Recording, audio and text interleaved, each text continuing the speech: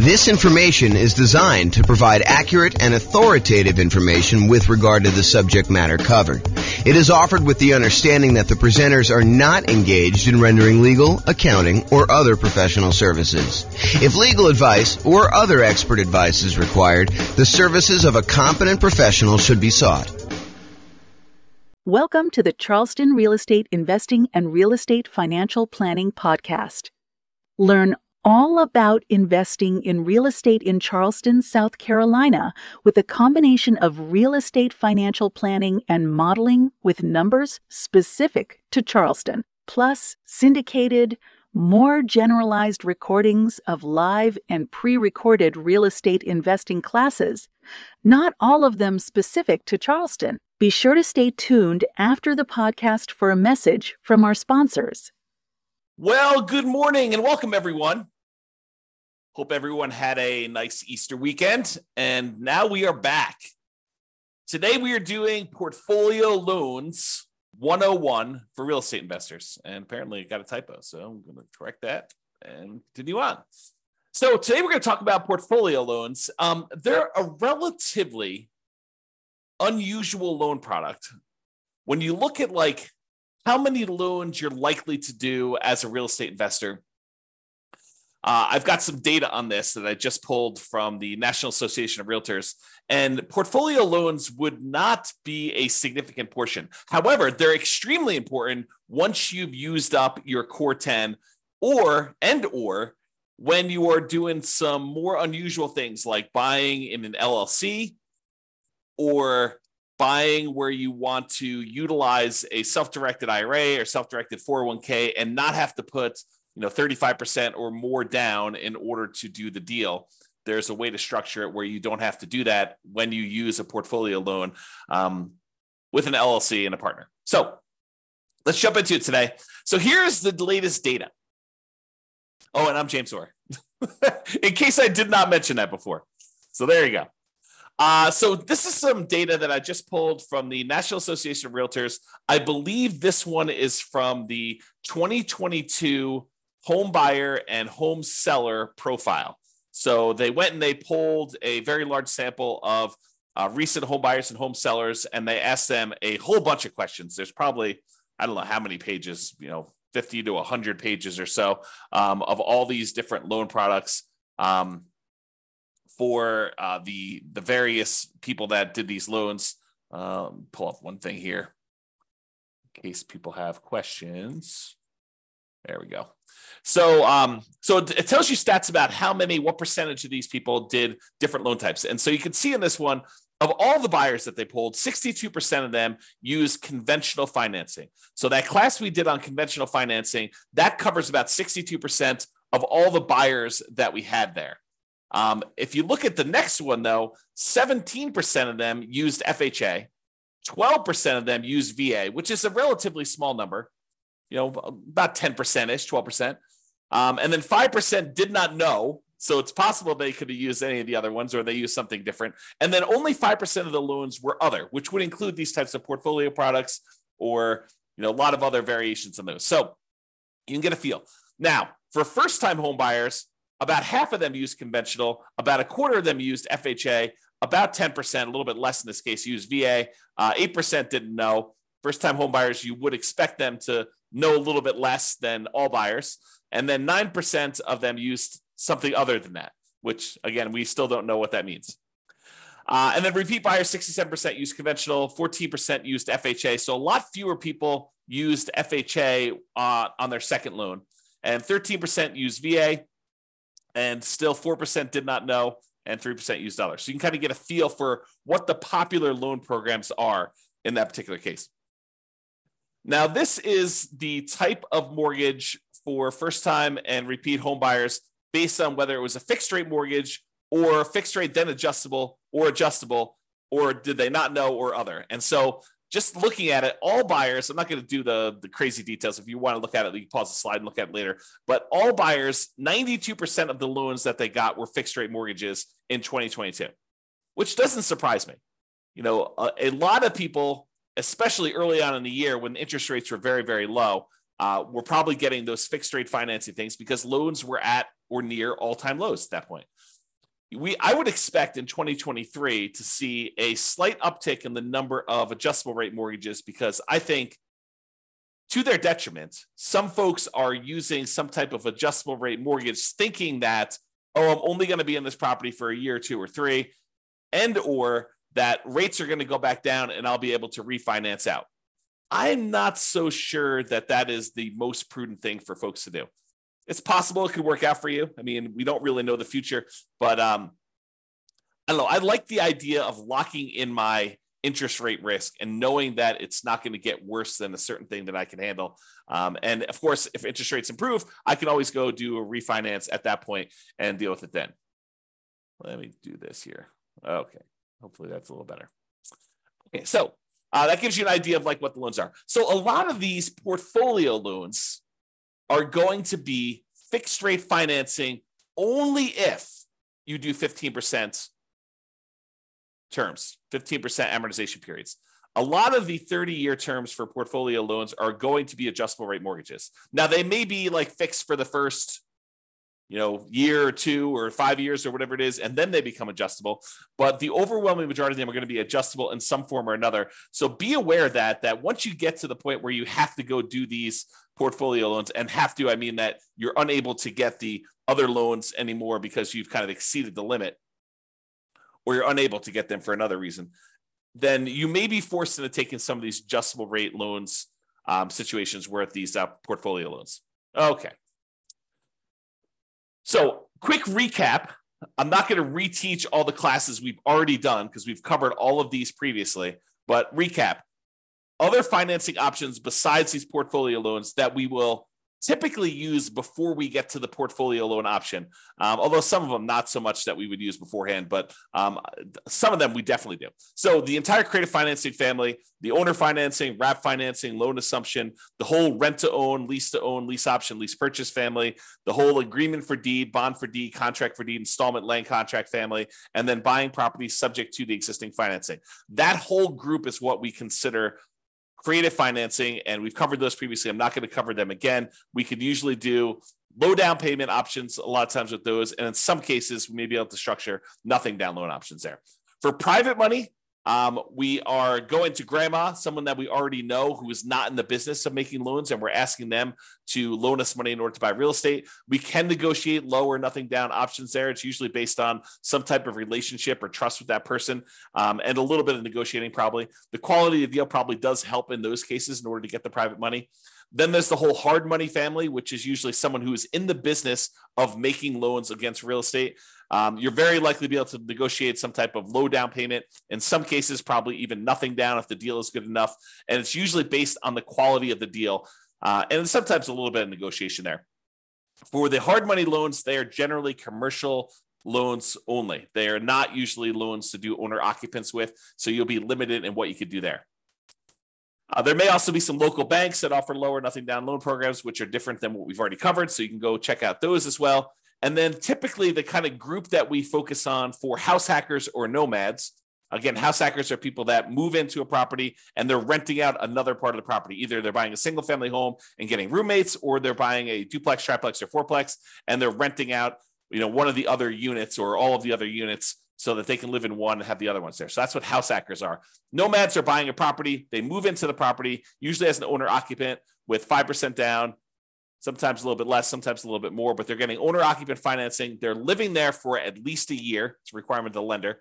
The lender changes those rules. We'll teach it a different way, but they move in for at least a year. And then at the end of the year, or whenever they've saved up their next down payment, they go buy their next property, usually another owner occupant property with little or nothing down. And then they move out of the old one, convert that one to a rental, and they repeat the process until they buy as many rentals as they want.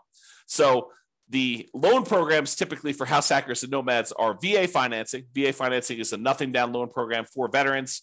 It requires VA eligibility, but you can buy single family homes with it, duplexes, triplexes, or fourplexes. Then the USDA financing, which is typically for rural properties, another nothing down loan program. You can't buy just any property with USDA. It has to be a property that is rural, and usually only use those for single family homes. Then there's the FHA financing, which anyone can use. 3.5% down is the lowest amount you could do on those. So although sometimes you can combine them with down payment assistance, and then you use those to either buy single family homes or duplexes, triplexes, or fourplexes, which is a great strategy if you're trying to use minimal down, 3.5% in this case, in order to buy multifamily property up to fourplexes. Then finally, conventional loans, 3% down for like the Home Ready or Home Possible, or wherever they call that loan program for the owner occupants on those. Most of the time, though, we're going to be using 5% down conventional loans. And this is usually for single family homes only. For the low down payment options, you can buy multifamily, but it's not going to be at that 5%. And then the non-owner occupant, if you're going to buy investment properties, it starts at 15% down. That does have PMI, or 20% down without PMI. And in a lot of cases, we'll opt to put a little bit more down to get better interest rates and to borrow a little less to improve cash flow. Also, a point that comes up a little bit later here is this up to 10 finance properties per Social Security and tax return when buying non-owner occupant properties. So I'm going to cover this here because it's part of why we go to portfolio loans to begin with. So when you're getting these loans, like conventional loans, FHA, USDA, VA, they count the number of loans that you have on your tax return that are on your Social Security. And so like on your Social Security number, when you go and qualify for the loan. And they say, hey, look, if you have more than 10 loans total, like, I've got a VA property that I first moved into. It's a fourplex. I lived there for a year or two. Then I converted that to a rental. Then I went and I bought another property with an FHA loan. And so I've got, these two loans. I've got two fourplexes that I did that way. Then I bought a whole bunch of conventional properties that I lived in over the years, and I've kept all those. And I bought a few as rentals as well. Now I have 10 loans in my name. A VA loan, a FHA loan, and 8 other conventional loans, some which I moved into and lived there as an owner occupant, some which I bought as a non-owner occupant for investment purposes from the very beginning. And they say, okay, great. You want to go buy another property. You no longer can get conventional financing because you have 10 or more loans in your own name. So now you need to go and get a portfolio loan. And that's what we're talking about. That's why we're talking about portfolio loans, is they are the solution once you get 10 loans in your name, okay? So that's what we're talking about there. So just another couple comments here about other financing options. Sometimes we will use down payment assistance, especially if you're a first-time home buyer, in order to buy a property and get some help with the down payment. And that's usually in conjunction with FHA, although you probably could do it with some other ones. And then these portfolio loans, which we're using today. Okay, so portfolio loans. So some people will choose to use portfolio loans as a nomad or house hacker, and they're approved to do that. Not that they're like not allowed at all. Although, as we will cover in a class I think we're doing on Friday, your kind of loan planning class, you will find out that we probably should not be using a portfolio loan early on if we can avoid it. There's an optimal path or optimal paths, kind of like a best use, best case strategy that we should use when we're talking about doing loans for nomads and house hackers. And we will talk about that Friday when we talk about loan planning. But when you run out of your conventional loan spots, portfolio lenders are usually the next stop. And usually portfolio lenders are local banks that make loans that they keep. They're not selling them on the secondary market. They're not making an FHA loan or a VA loan or a USDA loan or a conventional loan and then selling it on the third market to someone else, a quasi-government agency who's buying those. They're usually keeping them in their own portfolio, and that's why they're called portfolio loans or portfolio lenders. And so you need to find the lender. Not that those banks don't do other loans as well, but they also have a portion of their loans that they generate that they keep on their own books as in their own portfolio. Okay. So we prefer typically 30-year fixed rate conventional financing, especially when we're doing the nomad strategy or house hacking strategy, and even honestly for long-term buy and hold.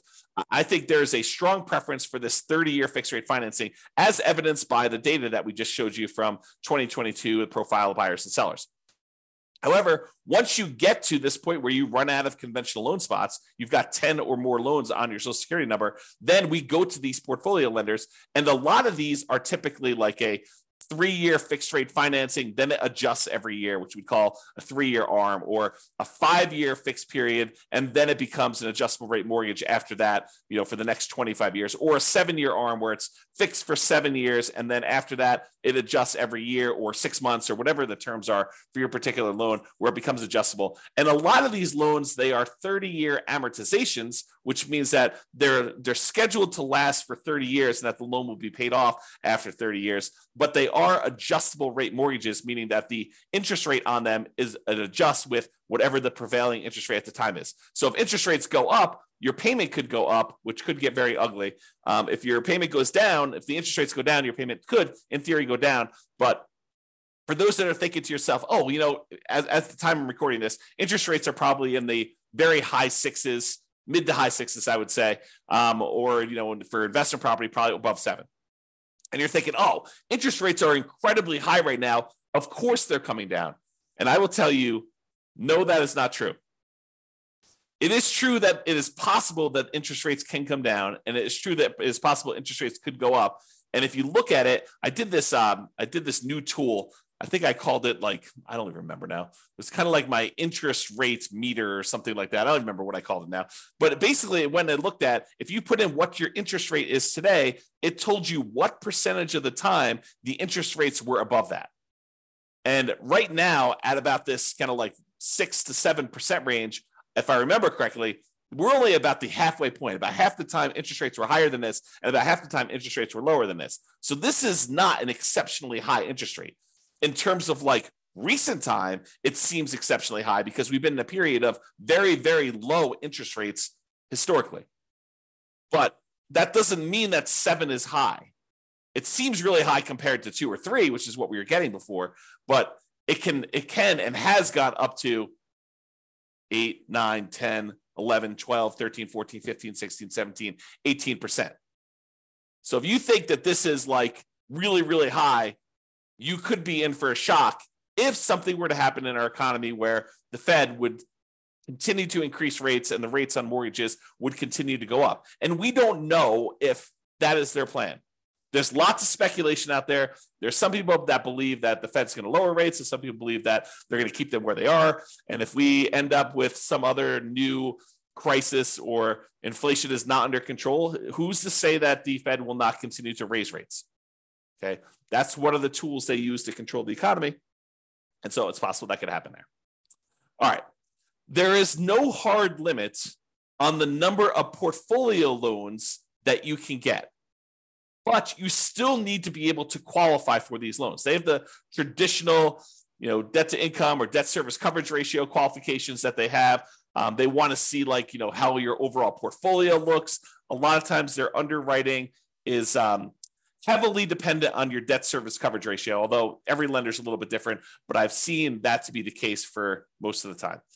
They can have very fast underwriting. Sometimes you can get approval in less than 24 hours. I will tell you, the more complex your situation is, which tends to be what's going on once you get to the point with portfolio lenders, is you tend to have a relatively complicated situation because otherwise you, in most cases, would go and get conventional 30-year fixed rate financing. So a lot of times when you get to the point where you're using portfolio loans, you have a very complicated situation. But the more complicated it is, typically the longer it will take to get qualified. That's just been my experience through my clients. Bigger purchases tend to go to a loan committee where they have different people look over the loan and approve them. It's not just the lender themselves, the mortgage originator. And the relationship with the bank does matter, especially how much you have on deposit. That can be a factor in whether or not you qualify. So realize you want to have relationships with the banks that you're going to be doing portfolio loans with, especially if you plan on doing more than one. The more you do, the more important I think that relationship with the bank is going to be in your ability to get loans there. Now, I had one more thing before we end this, and that is there is a significant advantage to being able to use a portfolio lender in order to do self-directed retirement accounts when you're buying rental properties. So traditionally, if you want to go use your self-directed retirement account in order to buy rental properties, the banks, the lenders are going to want you to not use conventional financing, not use FHA, not use VA, not use, I think I covered conventional, USDA, VA, FHA. So they're not going to want you to use those. They're going to want you to use some type of portfolio loan. And if you go to the lender and you tell them, hey, look, I've got this self-directed IRA or self-directed 401k that's got a bunch of money in it. I want to be able to get a loan with my self-directed 401k or IRA and be able to buy this rental property. They will tell you that it probably needs to be a non-recourse loan because they can't go after the IRA or the 401k in order to be made whole. So they will tell you in order to make these loans, we will need to have a very large down payment. In most cases, they're going to take 35% down. And I will tell you, sometimes if the cash flow isn't good enough, 35% is the starting point, and they will tell you after they see your deal that it's actually, we would need you to put 42% down in order to get your DSCR where you need to be for doing this particular property.